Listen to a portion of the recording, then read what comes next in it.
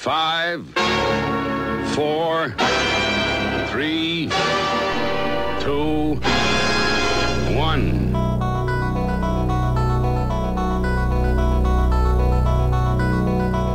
This is a flashback. Now, here comes the music. Something more befitting a man of your education. Get this situation under control, gentlemen. And now, from an undisclosed location for good reason, it's the Midlife Crisis Show, starring Elliot Kleiner and Peter Applebaum, recorded live and unscripted, but then carefully edited. Talking about fat, fabulous and funny, one of my horrible experiences over the last few weeks, I have a client with whom we have regular video conferences, and we're talking with officers around Australia, different people around Australia, and part of that you've got this terrible, it's like a trifid, a little camera in the room, and it follows you. It's like, it's just cruel. It just follows you no matter where you are. Anyway, we had this long conference the other week, and I was attentively focused and thinking and being professional and wondering what the hell I was going to say to sound intelligent. And I just looked in the television, because there were two television screens there. One of the television screens showed the different people we were speaking to in various offices. The other television screen, of course, showed us in the room. And I was sitting there and, as I say, being very professional, I looked and it's like, suck your tummy in, Peter, you're looking fat. And I did. And I had to laugh at myself in the middle of this very important business meeting, thinking, here I am being completely vain and ridiculous, but I did it anyway. Welcome to the Midlife Crisis Show. We love our sponsors. We should mention our sponsors. We should mention our sponsors because they always mention us. And who are our sponsors this week? Our sponsors this week, for a change, Tick Yes, Interactive Investor, Quick Print Balloons, and Prom Night Events. Fasten your seatbelts. It's going to be a bumpy night. Hi, Wayne. How you going? I'm going good, mate. Listen, I understand you had one of these sort of what some people would call a fairly extreme procedure, which is known as a gastric sleeve. Can you tell us a little bit about that? Well, what happened was I was struggling with my weight up and down, tried every diet in the book, usually went okay for a while, and then we reverted always back to what we're used to doing and basically eating too much. So was that actually your problem too? Is it like, because I've got exactly the same thing, it's just a discipline problem. I think we like to eat with our eyes rather than we should be eating to live, not living to eat. Well, I think it's all three of us have had that issue over the years. Yeah, could be. At what point, Wayne, did you decide that was enough? You couldn't do it anymore. You have to get some surgical intervention. Basically, I was falling asleep at my desk at 4 o'clock in the afternoon, getting tired, not sleeping properly. I was on a CPAP machine, and that wasn't even working. So that's a sleep apnea. Here we go. Sleep apnea machine. Yeah, sleep apnea machine. Right. And what it comes down to is it's all due to weight, opening up of the throat so that you can actually breathe properly. And the two are tied in together. So a lot of people that are overweight, even a little bit, they find it hard to breathe and they suffer from sleep apnea. See, I've heard about this before. I've got a couple of friends who have had to go for the CPAP machine, and also a couple of friends that have had these gastric bypasses or gastric sleeve procedures, which are quite extreme. And I understand that the doctors they're fairly reluctant to go to those kind of measures until you've sort of proven that you've been through a few things. And I think it's a fair indication that if you're already on a CPAP machine, there's a pretty good chance that the doctors have already sort of slated you for some kind of intervention at some point anyway. Yeah, what it comes down to is, in my case, they interviewed me. They actually spoke with me and my wife, Jackie, together. They took you through the processes, tell you what there are basically three procedures that you can undertake. One is the gastric band, which is removable, and they're not having a lot of success with that. Then there's the gastric sleeve, which is the procedure that I ended up having, and then there's another third one, which is really extreme, which is a gastric bypass, where they actually pick up the outlet pipe of your stomach and raise it so that the level is higher up and it's able to not hold as much in your stomach as what it normally would be. So we decided, after exploring all three with a nutritionist and a psychologist that the gastric sleeve was the best issue, but in saying that, it's not reversible. So basically, they remove a major portion of your stomach and they just throw it into the bin. And pretty much, well, straight after that, you're eating less. Isn't one of the issues with weight gain that it becomes as you said before, Wayne, a habit rather than you eat because that's what you're used to doing and that's what your brain wants you to do as opposed to what your body needs you to do?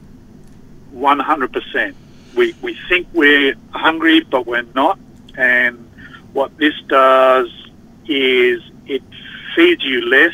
You have to follow a bit of a program as well, straight after the surgery. So, I mean, obviously, you need to take care of all the sutures, and the stomach has been absolutely tampered with and rearranged a little bit. Look, I know we were talking on you mentioned just in passing that there was a fair portion of this that's attributed to nutrition, and there was actually a nutritionist involved in the process of preparing you for this surgery. Yes, there was. And I think that's a really valid point. And we're going to be talking to Lisa Potok, who's a professional nutritionist, about this very thing, because there seems to be several different opinions or several camps.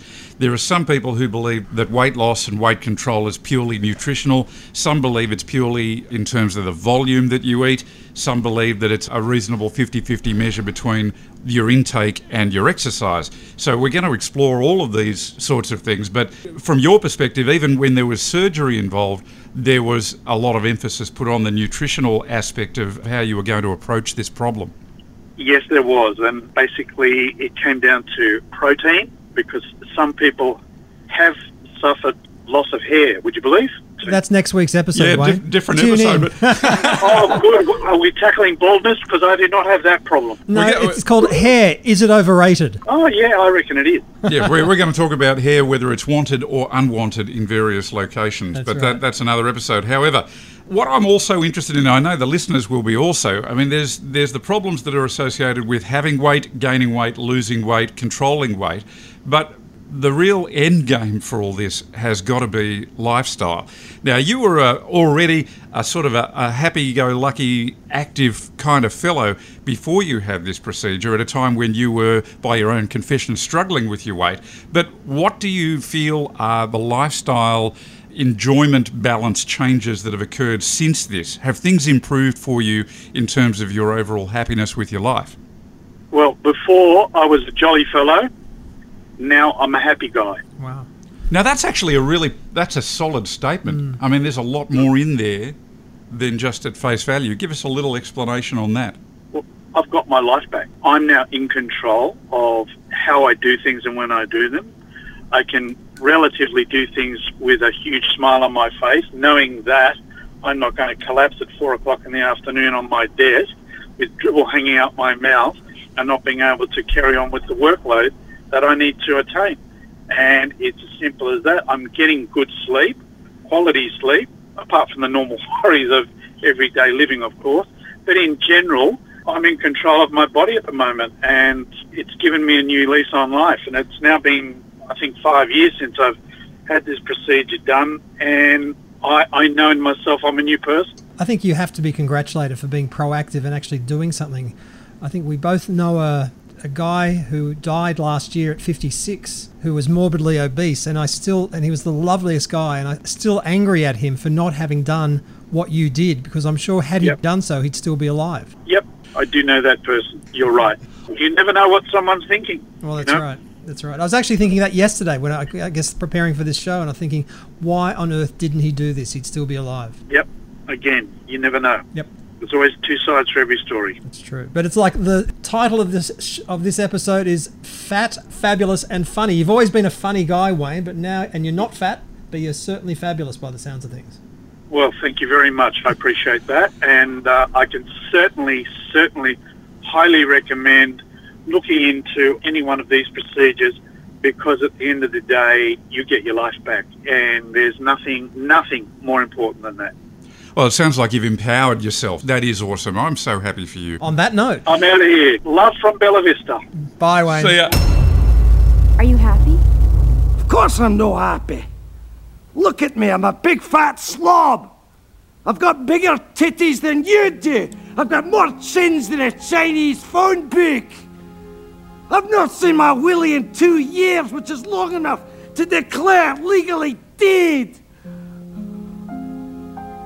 I can't stop eating. I eat because I'm unhappy. And I'm unhappy because I eat. It's a vicious cycle.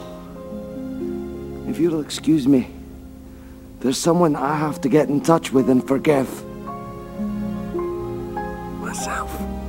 Elliot, I've got the music in me, but that's not going to help the listeners. So let's go to a song.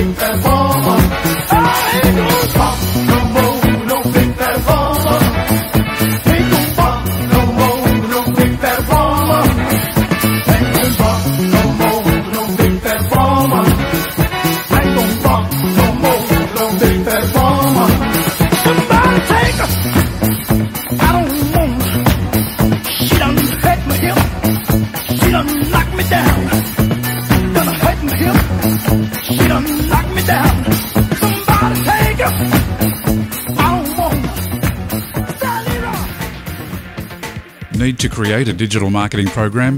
Like send out emails to prospects, create content for social media, or even develop a mobile app? You need Tick Yes. Email us at info@tickyes.com or go to our website at www.tickyes.com to see what we've done for other clients. Maybe we can help you to achieve the same sorts of results. That's tickyes.com. This is something that I thought I did alone. Something that I was the only person on earth that did. And it'll be a great relief for me to know, and please tell me ring in, send me messages on Facebook if this was ever you. I'm 50 years old. I have no chance of ever having a social engagement with a 21-year-old girl. It's just never going to happen. And that is the way of things. Yet, if I'm walking along the street and there will be a gaggle of young females walking in the opposite direction, before I have even had time to think about it, I will immediately pull my guts in instinctively. It's a reflex action. I don't know why. I don't know what result it would ever come to. I don't know why anybody at that age would even be looking at me. But for some reason, I feel this compelling need as a male to lift all of the fat from my stomach up into my chest to make it look like I'm some kind of virile superhero shape. And it never has done anything for me. It's never worked. I've never had anybody stop and give me their phone number. Not that it would do me any good if that ever happened. Why do I do this? Because you are a ridiculous middle-aged man like the rest of us. Now, can I just go back to one of the things you said? You said you pulled your guts in. My guts. Plural. I have multiple guts. Well, that's just goes to another problem, but again, that can be another episode. But it's like, I actually have a similar experience. And that is when I have photos taken lately, I suck my gut in and I've started to look like a baboon. You've only got one gut. I've only got one gut. Unlike yourself. I've got multiple. You're morbidly gutted. It's just one. It's one gutmanship. That's right. This Facebook thing, every photograph I have of Facebook lately, it shows me looking like a baboon with this huge chest and this concave stomach, and it's like, it's just not a good look. So people, I'm just going to let it all hang out and it's going to be blah. Then you've got to answer to your clothes. Yeah. They're unrelenting and they don't give in. And the problem I have with my clothes, they shrink. And it's like, I want my money back. For some reason, I don't know why, but at the same rate that my clothes are shrinking, my arms are getting shorter when I'm trying to read what's on my phone. My arms are too short. That's right. In your glasses, that again is another episode. I've only started wearing glasses in the last 12 months and I'm not happy about it. I hate them, and it's the same for me. I've only recently had to start wearing glasses. My optometrist, of course, says that I should have been wearing them for years, but we had an argument. I take them off when I look in the mirror, and that helped. Confessionals, since we're on the confessionals, who among you does this? I step on the scales in the bathroom with the door locked by myself because nobody else is allowed to see what's going to come up on those scales. Naked. The first thing that happens when I step on the scales is I've got those fancy electronic ones, and the first thing that happens is they pipe up and say, excuse me, madam, only one person at a time, please. Firstly, I'm a man, I'm not a woman, just don't get it. When I step on those scales, I'm never happy with the first reading. He wants a second opinion. So I step off the scales and I step back on again and get another reading and tell me if this is you or if it's just me. Whichever reading was the lower is the one I go with for that day. Because that's always the most accurate. I could quite often be seen taking the best of three. It's multiple choice, really. And there's only one right answer. I actually, along those lines, when I've gone for a weigh-in at the various weight loss programs that I've been on over the years, even if it's 5 degrees outside, I will wear a t-shirt and shorts, and I will take off all manner of jewelry, which is usually just a watch, but that makes all the difference. It's a 5-kilo watch after all. It's true. I'm watch dysmorphic. When you're 15 to 18 to 20 kilos over the ideal weight for your height, jewelry doesn't matter. Clothes don't matter. Holding a whole extra small person in your arms doesn't matter. What matters is your satisfaction with the reading. My mom always said life was like a box of chocolates. You never know what you're going to get. Okay, we're talking to Lisa Potok, who is a professional nutritionist and, as I understand, also a vegetarian person and a chronically skinny person who makes us all sick on the Midlife Crisis show because she seems to do it effortlessly. She's going to tell me it's not effortless. Good morning. Good morning, and you're right. Nothing is ever effortless for anybody, whether it's something that's come over a lifetime of making good choices or not. I think people end up being the way they are because it's something that they've taught themselves to do over a period of time. Lisa, can I ask you a challenging question from the get-go? The topic today is fat, fabulous and funny. I always find that people who are a bit chubby are happier than those people who are not. And my theory is skinny people are angry because they're hungry. What do you think? Well, I can't agree with that. First of all, I think everybody makes assumptions when they talk about skinny people versus fat people. What do you classify as skinny and what do you classify as fat? I classify you as skinny and I classify me as fat. I have a fractious relationship with my mirror. Yeah, that's right. But I think, our approach, how we look and how we feel can be very related, but it's not always.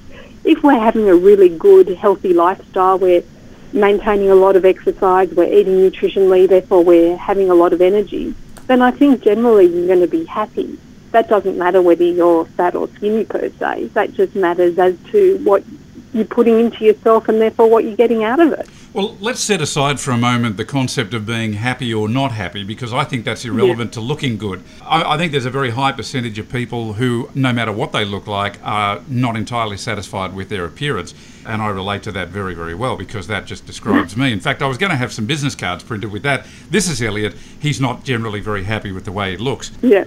But there seems to be several camps, and there's never just two camps, but several camps about whether it's about too much food, whether it's about the wrong food, or whether it's about a balance between food and exercise. Where do you sit as the professional nutritionist in those arguments? I think there's always a balance. I find that food is more important. Usually I would say 60 to 70% of what you're eating is more important on maintaining a healthy weight range than exercise. You still need exercise, of course, but you're looking at sort of like around 30 to 40% exercise versus 60 to 70%. I see people at the gym, and I've seen them for years, and they've always been quite overweight, and that I know that they spend so much time at the gym, and I always try to work out, if you're investing so much of your life into exercise, why do you still look unhealthy and are still overweight? Well, because what they're eating probably when they walk out of that gym totally overrides, as far as weight is concerned,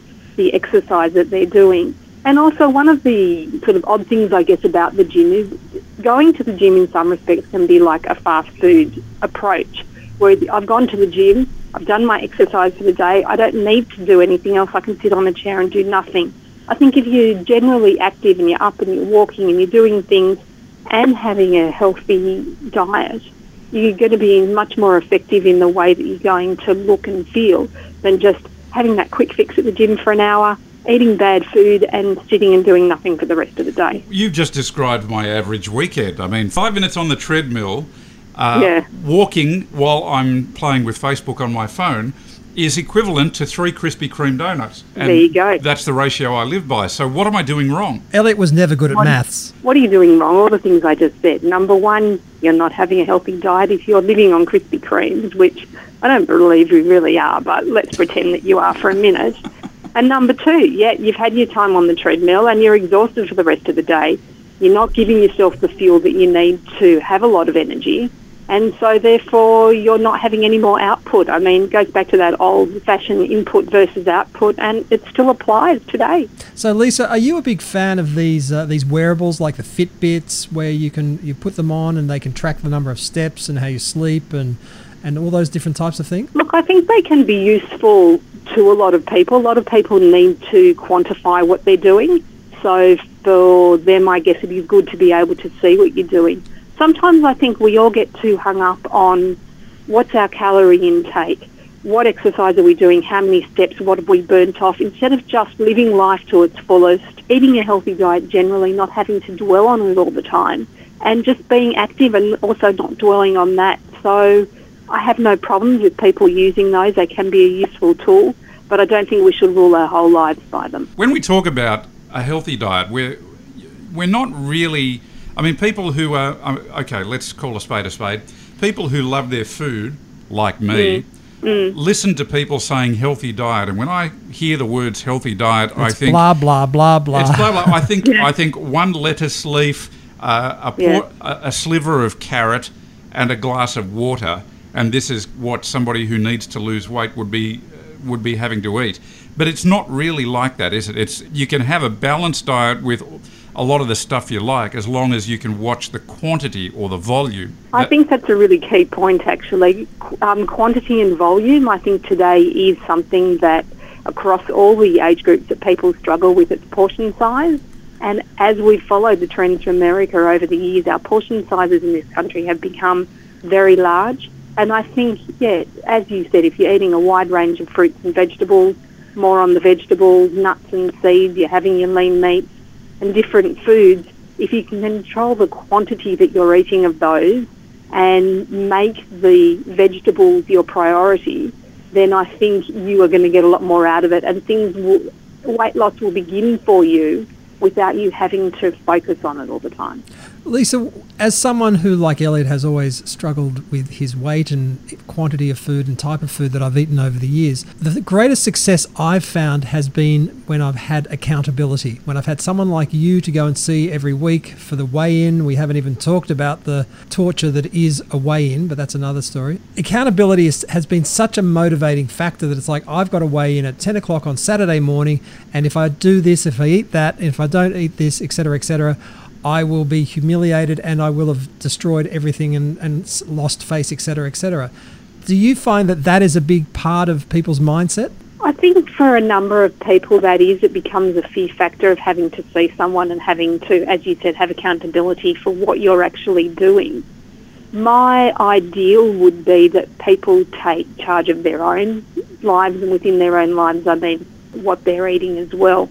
So their physical being as well as their mental being.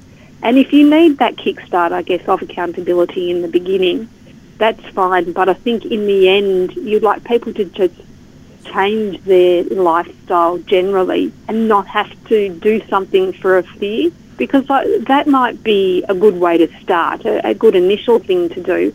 But if you're only eating the way that you feel that you should or that you should out of fear and that doesn't change, then it's not going to be long-lasting. Be something that becomes a little bit more natural and something that you want to do.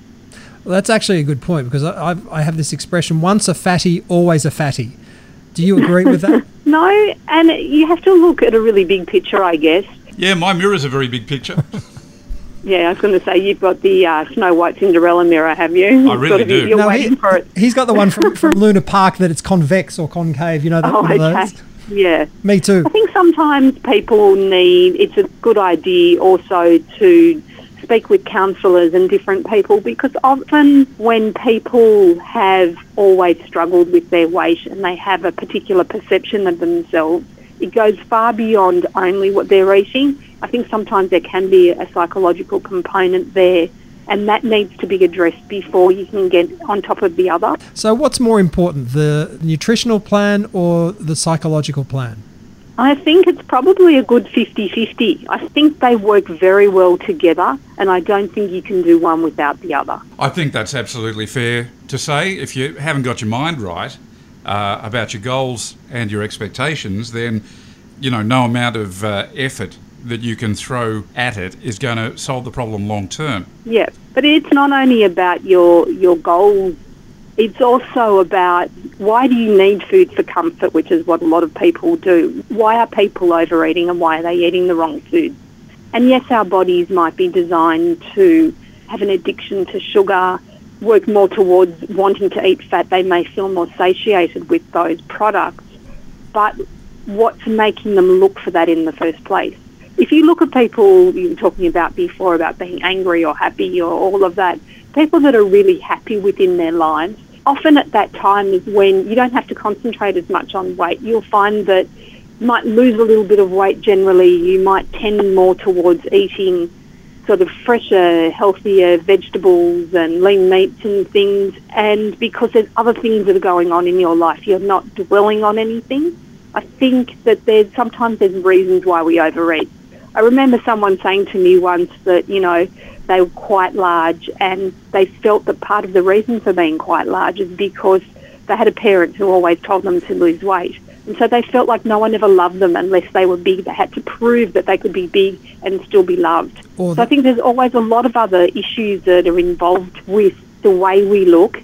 And it's not always a matter of, I need to achieve my goals and I need to be a certain way. It's like, well, what's feeding that in the first place? What's making you maybe want to look a way that you don't think that you should? Or that in your childhood maybe food was used as a reward. Yeah, that's right.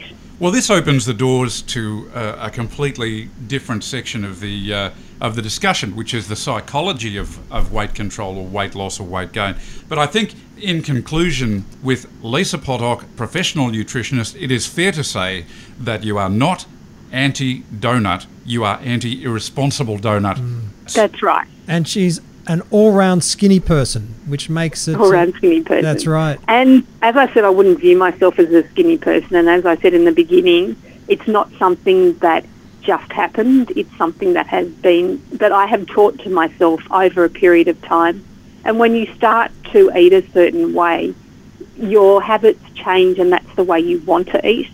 So my preferences are for the vegetables and the nuts and the seeds and the legumes, and so that's why I am the way I am. Very sorry to hear that. I'm very sorry to hear that you are now intentionally and naturally leaning towards eating vegetables, and I think we need to get you some psychological assistance and intervention as soon as possible. And you've basically destroyed all chances we had of Krispy Kreme donuts sponsoring the Midlife Crisis Show, Lisa. Thank you very much. How do you feel? Oh, I'm quite happy about that, to tell you the truth. Yes, matey, what can I do for you? I'd like a pizza, please. Yeah, mate, what you like on it? Everything, thanks. Pizza with a lot. Salami, anchovies, spinach, cheese, endives, onions, capsicum, cabbage, cucumber, pineapple. Yeah, sounds great. Ham, chicken, prawns. Yeah, everything, yeah. You did say everything, didn't you, Everything, mate? pizza with a lot, yeah. Bread, walnuts, wheel nuts, steel-built radials. Hang on, wait a minute. I just wanted a pizza. You said everything. I said Rocks, everything. kitchen sink, human hair, animal hair, broken glass, spoutful of nuclear waste, mucus, tax, rubber plants, raincoats, goats, fingernails, old LPs. What you laughing for, mate? Everyone loves balloons. Did you know that balloons are also one of the most successful ways to market your business or organisation? Be noticed. Call Quick Print Balloons to have your own logo professionally printed on the finest quality balloons. We ship all over the country. Check out quickprintballoons.com.au. So we're speaking to Alex. So Alex, you are a man of middle years, shall we say. Tell us, the subject of the show today is fat, fabulous and funny. Which of those relate to you? If I look at my body image, I'd have to always say fat is how I perceive myself. Fabulous is a given. And funny, I think I try too hard. Were you, like I, skinny and well-built guy as a young man? As my father would say, a skinny kachki. Okay, au contraire, which I think is the root of my problems. The root of your problems is that you try and speak French too much? Well, that's true too. So, on the contrary, I was an overweight teenager, so it left me with an ongoing insecurity about my personal image and my weight problems. And I saw, as I was growing up, these many young, skinny studs, and I always sat in the shadow of those individuals and wondering about my own self. But now I see many of them who are, I don't know if they're fabulous and funny, but they're definitely fat. So they've gone to seed, is what you're saying? Yes, so I try to compensate for the insecurity of youth through maintaining a regimen of exercise and healthy living, all of which comes to naught. Well, tell me about that. What do you do physically? Are you like me, where you'll do 5 minutes on the treadmill and then go to McDonald's to reward yourself? But you walk to McDonald's, Elliot, and that counts as well. Well, yeah, you've got to put that for your steps, Elliot. They do count for the steps. Well, 1 step per French fry. That's right. Well, no, it's 10,000 steps that you've got to do a day, so I'm sure that they do count. I've actually got one of those Fitbits, and I often do... My target is 12,000 steps, and I often feel completely bloated at the end of a day when I've done my 12, 13, 14, 15,000 steps, because I've stuffed myself silly, and it's like, it's not supposed to work this way. I'm supposed to feel skinny because I've been fabulous and done my steps. I think, as we've just had our previous caller... is a nutritionist, and she said 60-70% of it is food, and it's like, I hate that. Can't we turn it around? Yeah. We should start a movement where we should turn it around. I will be frank with you, I don't think I've been in a McDonald's or a KFC or any of these places. I don't even remember the last time I've been there. Yeah, we're just joking ourselves. We never go there either, okay? Never. Oh, okay, I get it.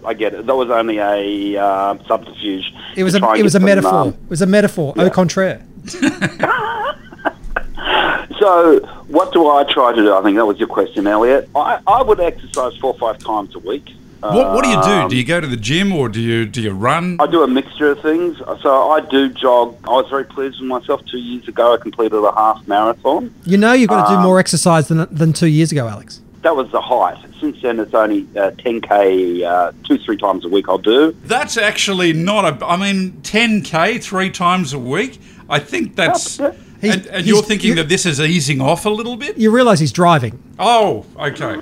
I've got a skateboard behind the bus of the car as they pull me along. That is very impressive, Alex. And I go, I was flying down to Melbourne on Thursday, and I got up at 6 o'clock.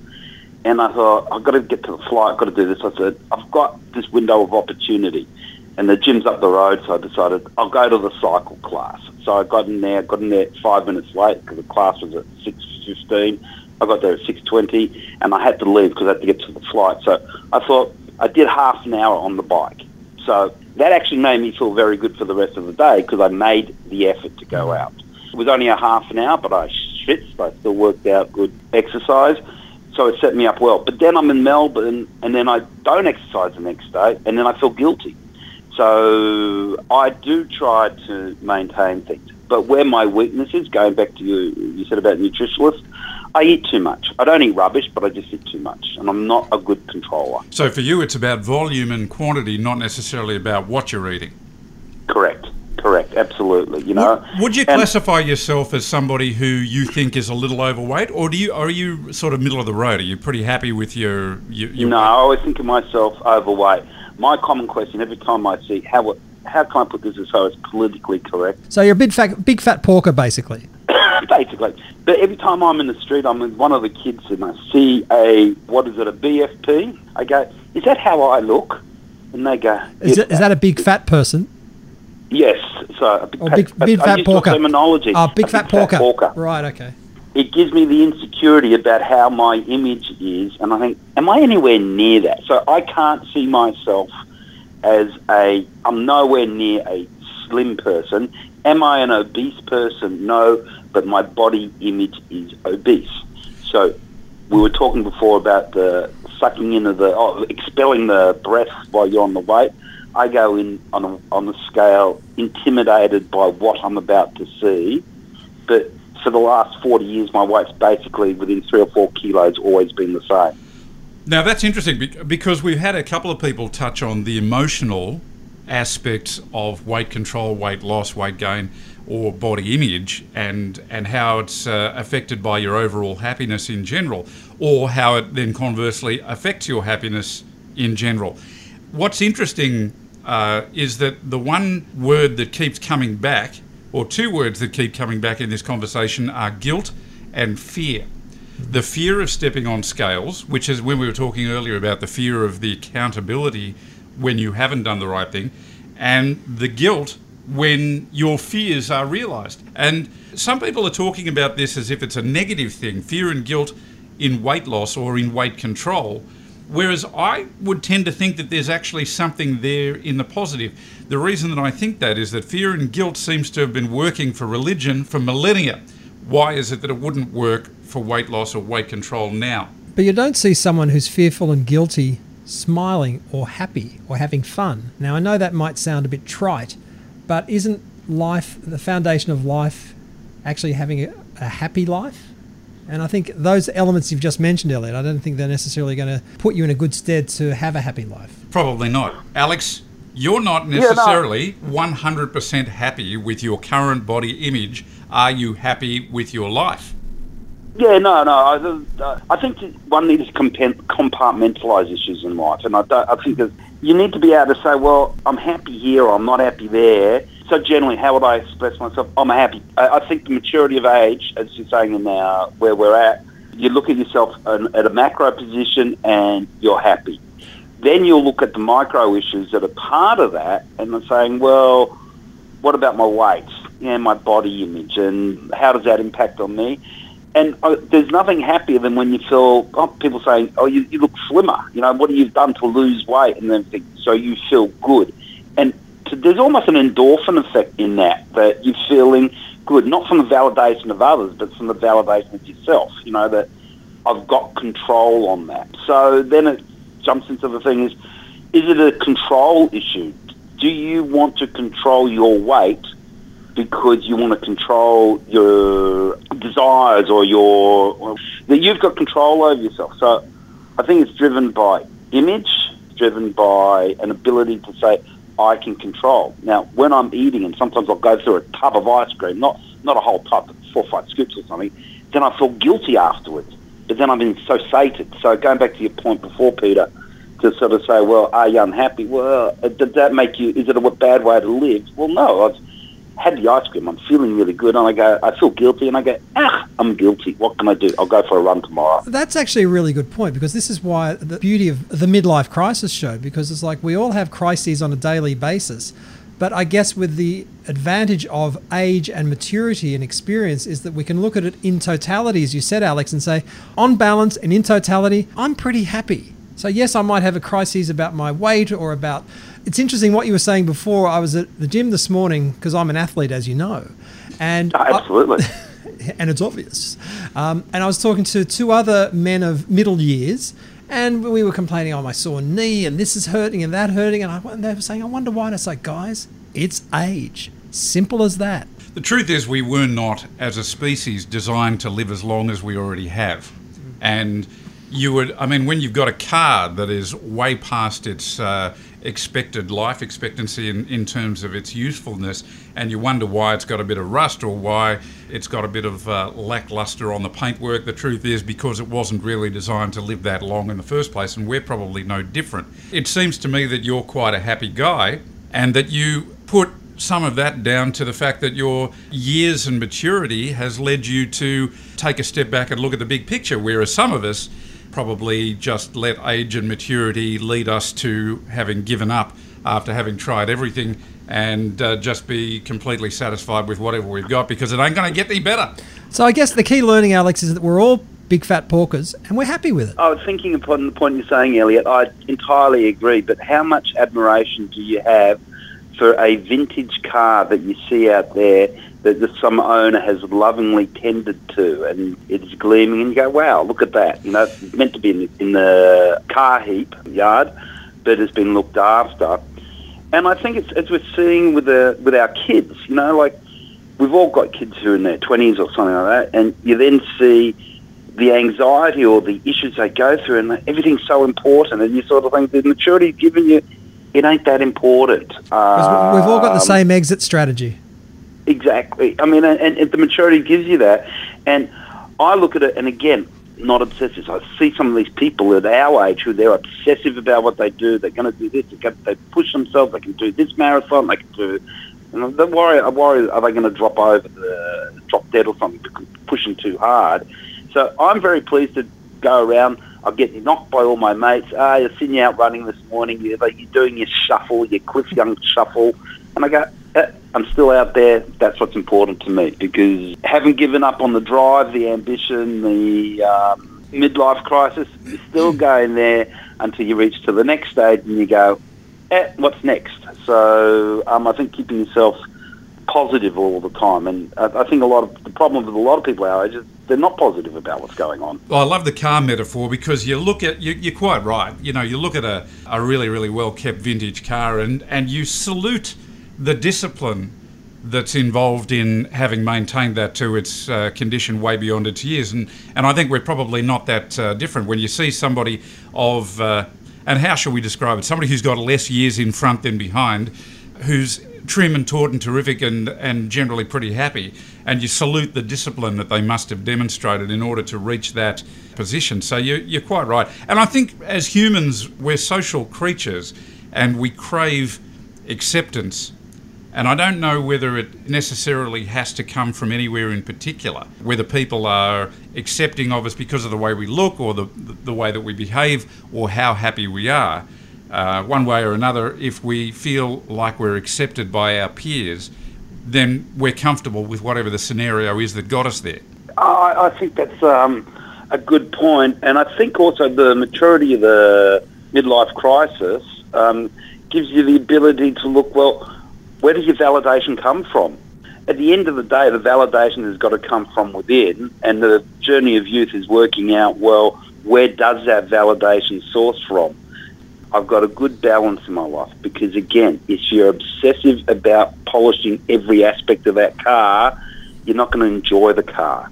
You've got to enjoy the journey, the life, the experience, and the company, but get the validation from within.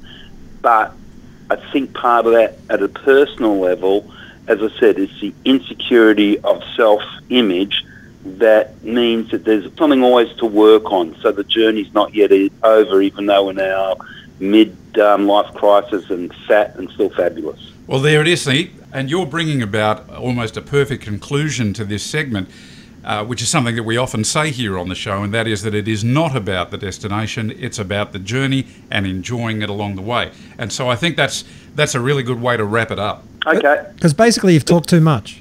Take care, guys. Now, here comes the music. I'm too sexy for my love, too sexy for my love, love's going to leave me.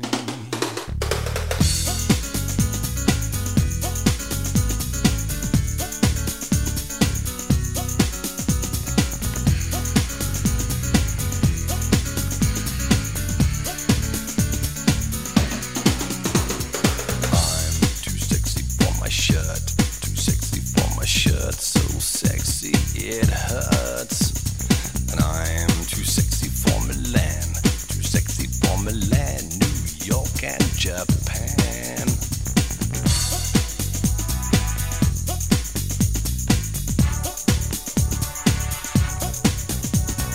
And I'm too sexy for your party, too sexy for your party, the way I'm disco dancing. I'm a model, you know what I mean, and I do my little turn on the catwalk, yeah, on the catwalk, yeah, I do my little turn on the catwalk.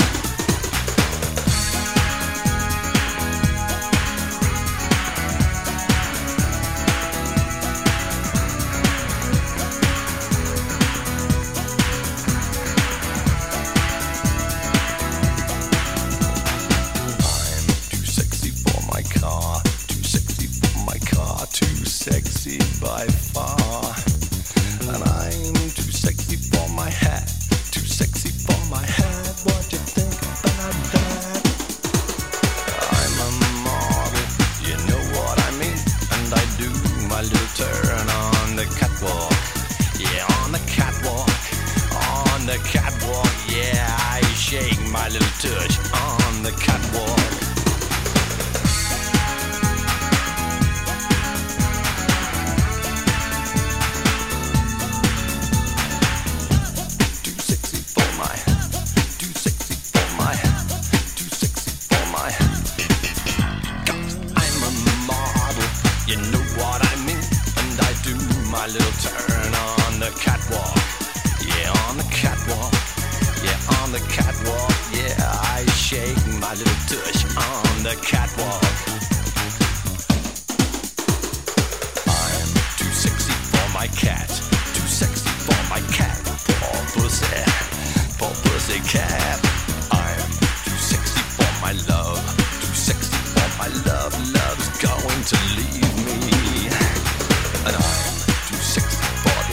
If you need a dynamic and effective new website or to communicate with your customers using a variety of digital tools, call Interactive Investor.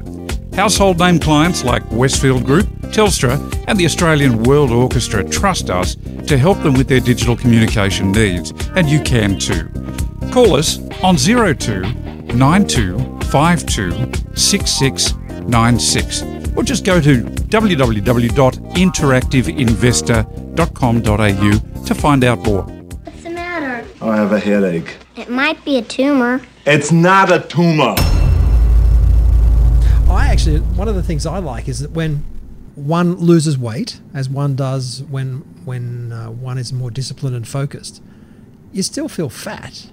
Or is it just me? I just find that if I've dropped 10 or 15 kilos, which I've done on a regular basis, and the clothes feel better, the scale looks better, but I still feel that I'm a big fat porker. I think that's probably just a matter of what one gets used to. Well, it's like when you have an arm or a leg amputated, you still feel it there for several months. Yeah, I mean, look, that's a psychological thing. I was watching, quite appropriately, many years ago, an episode of the Richard Simmons show. Remember Richard Simmons? I do, the little guy with the curly hair. Yeah, and he was all about weight control and feeling good about yourself and being positive. Isn't he going through a sex change? Didn't I read that somewhere? Did you? I did. That's one way to lose weight. That was the Harvard Business Review. You read the Harvard Business Review? Richard Simmons, gender changes in the Harvard Business Review? You wouldn't have thought that, would you? That was my second question.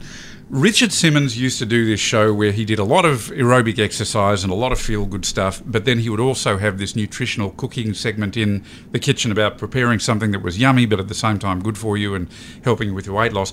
He pulled a fellow, which is fairly rare, out of the audience because it was usually women, and he was a big fat porker, right? BFP. And he took him into the kitchen and they were cooking some kind of an Italian dish, and this guy seemed to know exactly how to saute the tomatoes out of the can exactly right. And he said to him, you seem to know what you're doing with this. Are you, by any chance, Italian? And he said, no, but I used to be, which I thought was kind of an interesting thing because he was so used to being Italian, but he was, like, obviously now a naturalised American or a citizen or whatever. But, wouldn't you think, I'm always Italian? I guess it depends what's important to you. It's like we were talking before about once a fatty, always a fatty. Some people are cured of being Italian or being fat or being a fat Italian. But then they feel like they might still be, like you, when you're skinny. That's right. Feeling like you're still a porker. Or Italian. Maybe there's some kind of weight loss of the mind. At what stage have you lost enough? How many people have eating disorders that they look in the mirror and while they're a size 6, actually still think they're too big? That's right. And continue starving themselves. We can make light of weight issues, weight control issues. Or heavy. But there are some serious, problems. There are people out there who have got issues in both directions. Some people who have eating disorders where they're too thin and they continue to get thinner. Other people who are super morbidly obese and continue to get that way. Both are dangerous to one's health and well-being in general. It's those of us who walk the middle road who probably bitch and complain a little too much about our dissatisfaction with being at the upper end of the normal spectrum of weight. We're actually very, very lucky where we are, where we have the choice. If we have the discipline, we have the determination and focus, we can change so much. There are a lot of people around the world who don't have that, and I guess we can be veering off into other subjects here. But if we're sticking to weight gain and loss, it really does come, and you can buy any manner of book or program, but we all know the same thing. You eat less, you exercise more. It's true. And as evidenced by the fact that we have one of the biggest industries in the world, which is the weight loss industry. And it's everything from your exercise machines and your gym memberships and your personal trainers and all the intangibles, services, if you like. Then you've got the accountability sector, which are people like, and, we've got to, drop a few names here, but there's your Weight Watchers and your Jenny Craigs and your, these sorts of people who are combining things like exercise, psychology and accountability and food control and calorie counting and nutrition, all as part of kind of a holistic approach to weight control. Then you've got the ones who just sell the food. I mean, I'm, for instance, on Light and Easy. Light and Easy, you pick your menu off the web, they deliver the food on a Friday, it's all, frozen and packaged and whatever, ready to go, calorie counted. It's not that fabulous tasting, it's not gourmet stuff, but it just takes the guesswork and the work out of it. It does. It's affordable and it works because if you stick to the program, and therein lies the discipline issue, you will lose weight. Is it because the food is a better nutritional value? Is it a better quality than fresh food? No, it's not. It's about the fact that it's portion size controlled, and you eat less, you lose weight. It's that simple. It's the same with any program. Well, I shouldn't say any, but most programs will work. You just have to stick to it. That's exactly right. People go on about carbs. I'm going to eat less carbs. People go on about protein. I'm going to eat more protein. I'm going to sort of increase the value of the component of protein in my diet, and that'll do it. There's those that say, well, it's all about exercise. I'm going to do more exercise and that'll do it. Then it's about the people who have procedures. You might have liposuction or you might have a gastric surgery, and that will do it.